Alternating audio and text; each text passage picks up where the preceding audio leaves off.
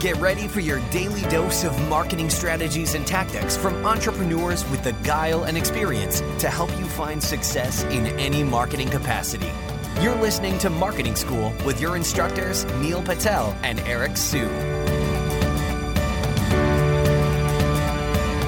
Hey, Marketing School listeners, I have an interesting stat for you. Did you know that Walmart improved their conversion rate by 2% for every second that they improved their load time?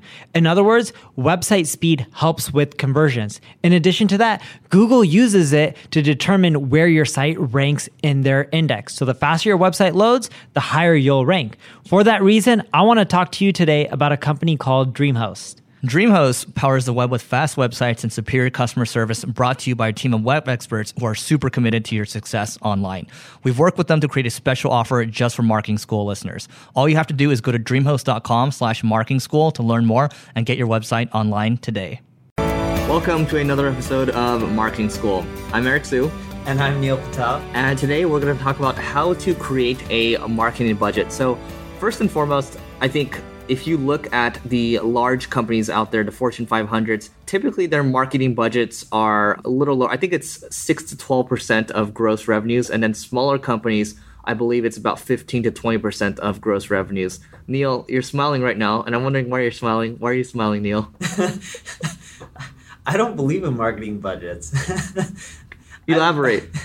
I believe that if it's profitable, you do as much as you can. If it's not profitable, you turn it down. So if it's profitable, like if a pay-per-click campaign is profitable and you're getting 2-to-1 return, why wouldn't you spend $10 million or $100 million?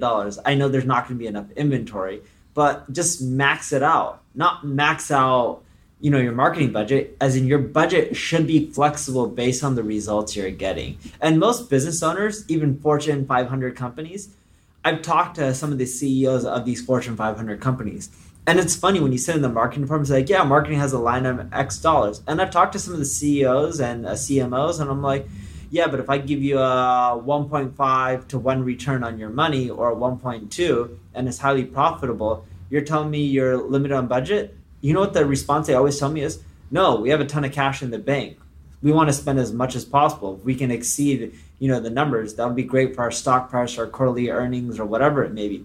People don't really have a marketing budget. Even the small companies who have very little money, if you can spend $1 and give them $2 in return, usually within 30 days, they'll spend as much as, you can take. Yep, and I actually operate from the same model of thinking, model of thinking that Neil comes from, because I just like to gamble when it comes to marketing, because it doesn't make sense to have to limit yourself, right? You're supposed to, ideally, you're spending as much as you can, and then the saying in marketing is, I think if you're able to outspend, the one that spends the most is the one that wins at the end of the day. I'm paraphrasing here, but for those of you that do like to set some kind of percentage there, I would say 15 to 20% of gross. Sure, you can go with that. But if you have something that's working, if you have some kind of funnel that's working well, let's take somebody's info product, for example. They have a really good info product funnel that's working on Facebook. By all means, max it out as much as you can, and then go from there. And then you can take that money and then you can either reinvest it or figure out other areas that you want to invest back into. But if you're putting in $1 and you're making $5, it doesn't make sense to just, cap it at a budget. It's the same thing with people that come to us and say, and I made fun of this so many times already, the startups that come to us and say, oh, we have a $5,000 budget to test on this, even though we're spending $200,000 a month on, blah, blah, blah. And, we're ready to spend a lot of money, but we only have this $5,000 budget to test. Like, that doesn't make any sense, because if it's working, you're not going to just set a 1 month campaign for $5,000. You're ideally looking for traction. You're not going to just say, we're gonna cap it, even though we're starting to see the numbers get better and better. Where your budget should be set is for headcount and internal resources. So how many people do you want in your marketing department? What do you need people for? SEO, pay-per-click, etc., managers, whatever it may be.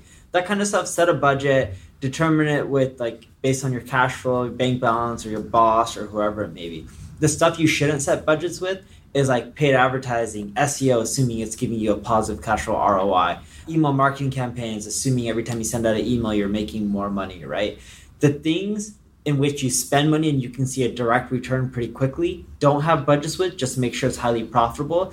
The stuff that isn't necessarily driving a direct ROI, such as adding more headcount, that's where you should have a budget. So that's the mindset you need to shift into. And when you're dealing with bosses or higher ups and like, oh, your pay-per-click budget is capped at X dollars, you have to explain to them, hey, I have a question about the budget. Is there a reason you want me to cap it? If I can end up showing you that it's profitable from day one, and you're paying by credit card, so technically you're paying net 30, yet you receive the money right away from the customers. In that case, shouldn't we just be spending unlimited amount? If you're in a long sales cycle and you see the revenue come in 6-12 months later, sure, by all means, cap this paid spending until you're 100% sure that it's a positive ROI. But if that's not the case, you need to explain it to the people you're working with so that way they're on the same page. And most people are logical in which they'd be like, yeah, if you're telling me we pay net 30 and we get the revenue up front, sell as much as you can. All right. So I don't think there's much more to add around this other than both Neil and I think that if you have something working, go all in. Just because we're both gamblers. So we're probably not the best people to ask about this. I remember a few months ago, we were in Vegas and Eric was visiting and we were recording some podcasts. So his buddies come into town and we're at Aria Casino for dinner. And his buddies were late. And they're quite a bit late. I think, 20, 30 minutes? Yeah. So they're 20, 30 minutes late. Eric's like, what should we do? I have a few $1,000 in my pocket, right? This is Eric talking. And I was like, okay. He's like, let's gamble. I was like, all right. So I go to the gambling tables with him, and I don't gamble. So he gambles, at the first 5 minutes, you gamble $1,000. And then he loses. Did you lose all of it? I think you lost all of it. I did. He lost all of it. But for a moment, he was up, and I was like, let's go. So he loses all of it. He's like, all right, now let's go back to the restaurant. We go to the restaurant, and he's like, my friends say they're another 15 minutes delayed. Let's go back and gamble more. So he goes back, he gambles more, he loses another $1,000 or $2. And then we go back to the restaurant, and the lady's like, oh, we could have seated you if you want. You don't have to wait for the other party. He's just like, crap, I could have saved a few $1,000. But yeah, he's a gambler. I actually have a similar mentality. I don't like gambling like poker or blackjack like he does. But in business, I'm all or nothing. I look at the profit. And with one of my business, it does, hundreds and thousands of dollars a month in profit. And I don't care for the money with that business. So I look at all of it and I'm like, I'm like, what can I blow it on in the business? And I'll just invest it without thinking about an ROI. But for some crazy reason, when I do that, it always ends up paying off because I'm investing in things like content, videos, podcasting. Like we have this podcast with Eric and I, we're getting 250,000 listens a month. And I was telling Eric, I'm like, I'll do a deal with you. If you can find bloggers that we can pay, I'll spend $100,000 on email blasts to get to 1 million listens a month. Hey, that's for you bloggers out there to have a good email list. Yeah, you can email Eric, and if he likes it, we'll spend money with you. And the funny thing is like, there's no direct ROI, but I believe if you spend money in marketing in the right areas, long-term it pays back, just most people aren't willing to make the investment. Yeah, and at the end of the day, I think this leads to both of our long-term outlooks. Marketing is related to business at the end of the day, and for us, I think we probably get more of a kick of spending money on business, at least, minus the blackjack stuff. But when you spend whatever money that I make, I think Neil, for the most part, most of the money that he's making goes into reinvestment or investing in other ventures, because that's just what's interesting to us. So that's the long term, and that's how we think about reinvesting. But that's it for this episode of Marketing School. We'll see you tomorrow.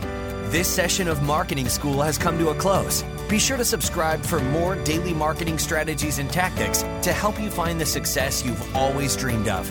And don't forget to rate and review so we can continue to bring you the best daily content possible. We'll see you in class tomorrow, right here on Marketing School.